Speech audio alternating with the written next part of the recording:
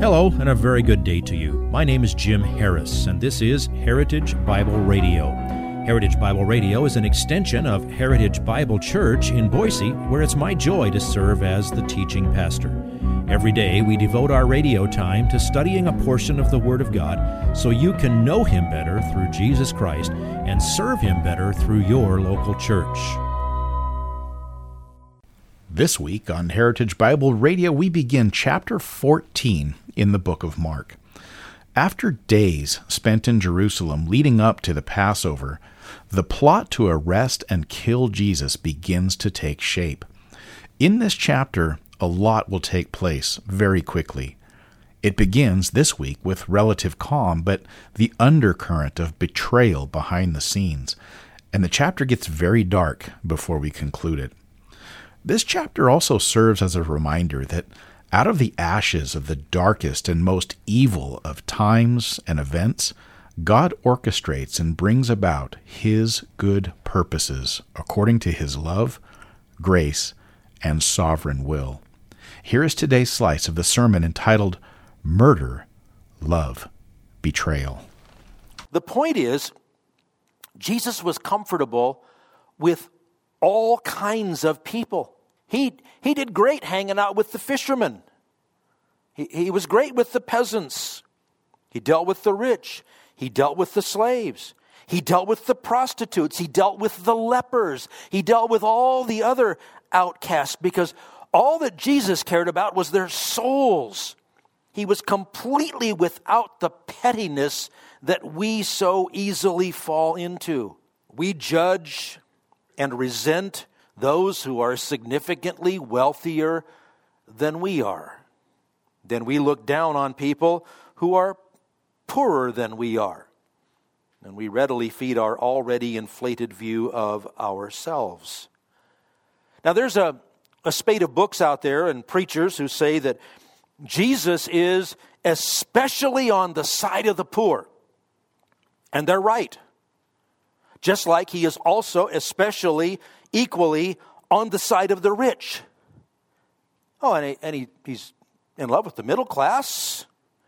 Because the only issue that matters is your heart and your attitude toward God, toward your Savior.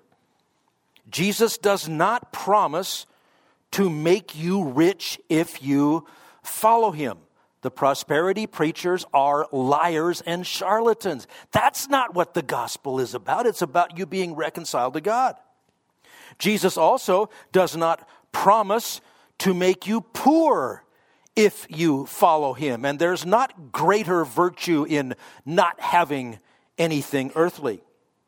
He promises any and all He will save you and use you for His glory if you will accept the free gift of eternal life. All right, back to the scene of the party. Judas was a thief as yet undiscovered, well, except to the omniscient eye of Jesus. Judas could be bought because he was a lover of money. Just imagine standing before God after you have pilfered from His Son and the disciples for 3 years and then sold the Savior to be arrested. Well, Jesus would tolerate no criticism of Mary. Anointing a guest was a mark of festivity and great honor toward the guest, and Mary's honoring went to extravagant lengths, but what she did came from a pure heart. What she did came out of her own profound personal devotion to Jesus. She had no idea that Jesus would say that she was going to be honored wherever the gospel went for all time to come. So Jesus was pretty clear, leave her alone. Leave her alone. All right, you've met the cowardly murderers. You've seen the amazingly devoted follower. Now, the dastardly betrayer. And again, I'll admit that the timing isn't crystal clear from connections in the text. The Bible scholars who compare and harmonize all four of the Gospels generally agree that what Judas did in negotiating with the chief priests to betray Jesus, that probably took place the day before the Passover dinner. In other words, they put that secret meeting on Wednesday, and they surmise that Judas attended that meeting. That's one reason why the idea of a so-called Silent Wednesday, it doesn't really bother me. It was normal for Judas to be out and about. They didn't suspect him when he went to do the things that he did. He was the treasurer, and he would go put in their offerings for the poor, et cetera, et cetera. So Jesus may have well spent that day alone. We don't know. It doesn't matter. Don't worry about it. Now, verses 10 and 11 of Mark 14. Then Judas Iscariot, who was one of the 12. Now, the then makes you think exact sequence, but that would mean that Judas went to them the night of the party. Well, that doesn't really make sense. It doesn't really fit. I think it was right after the events of the Olivet Discourse. It doesn't matter how the then relates, and it could have been a few days before. We don't know. We really don't care. Judas Iscariot, who was one of the 12, went off to the chief priests in order to betray him to them. They were glad when they heard this and promised to give him money. And he began seeking how to betray him at an opportune time. Remember, they didn't want it to be in public, so they were going to trust Judas to set him up. It's hard to fathom the hardness of heart of Judas. Spend over 3 years with Jesus, steal all the time, become such a polished hypocrite that your closest friends don't know that you're a hypocrite, never come to believe in the Savior that you've followed. That illustrates the desperate wickedness of the human heart. And it shows the incredible grace of God to call us to himself. And remember, Jesus kept inviting Judas to repent right to the very end. So Judas went to the leaders who were planning to murder Jesus. He agreed on the price. We're not told in Mark, but it was 30 pieces of silver. That was a paltry price. That was the normal price that you would have to pay if your ox gored your neighbor's slave. That's the price that he sold Jesus for. And so from then on, he was looking for a good opportunity to do it. And that's why it's so cool that Jesus never let Judas hear where the Last Supper was going to be, where that Passover meal was going to be. We'll show you that in further texts. Now here's what you need to get from this. God sent Jesus Christ to die for your sins. As this majestic plan comes together, you can see that only a sovereign God could arrange all of these moving parts. The evil hypocrites who wanted to kill Jesus had no idea that God was using their wicked plan to arrange for his will to be done. They thought they were doing God a favor by killing Jesus, but not in the sense of him dying for sins. Their plan was to wait until after the Passover, probably after the 7 days of the Feast of Unleavened Bread, which followed the Passover every year. But God overruled their plans because it was his design for, remember what John the Baptist called Jesus? For the Lamb of God who takes away the sin of the world.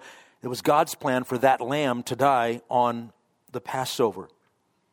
So God used Judas, the quintessential hypocrite of all ages. Judas eventually allowed Satan to directly control him. God used Judas to thwart the timetable of the wicked men, to overrule their plan, and to get Jesus to the cross at exactly the right time, guaranteeing that God's timetable would be fulfilled. So, when you are tempted to wonder or doubt that God is truly in control of things, remember this situation. God used an exceptionally wicked man under the direct control of Satan himself to allow a group of wicked men to do his will and to do it on a schedule that God himself chose, with them never understanding what was going on. That is amazing sovereignty at work. Now, I'll show you next time how we know that Jesus made sure Judas didn't know the location of their Passover meal in time to arrange for the betrayal to take place there. It's just spectacular how Jesus orchestrated everything. And that brings us to, as we close, several practical applications. I want to suggest to you a little 4-word phrase that I think you can remember. Pretty sharp group. I don't see anybody here that doesn't look like they're awake. I think you can remember these 4 words. God is in control.